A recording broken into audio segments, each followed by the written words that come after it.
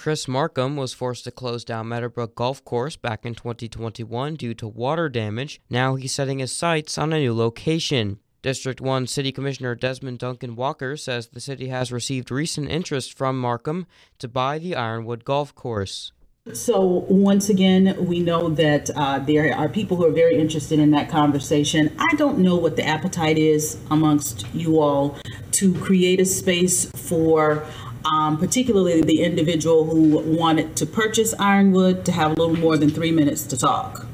Presentations for those looking to buy or lease Ironwood will be on June 15th, where the City Commission will also discuss how to process and facilitate offers for the course. Gainesville Mayor Harvey Ward says he does not want that day to turn into a bidding war. I would prefer for us to use that meeting that day to put a process together for what we see, get advice from the manager for what our diverging paths are and what processes would look like, so that we don't just get people randomly coming up and starting a bidding war on it. I want to be really careful about that.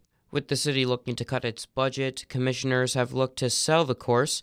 The course has been a burden for the city as it experienced hundreds of thousands of dollars in operational losses over the last 3 fiscal years. Elise Shanes, WUFT News.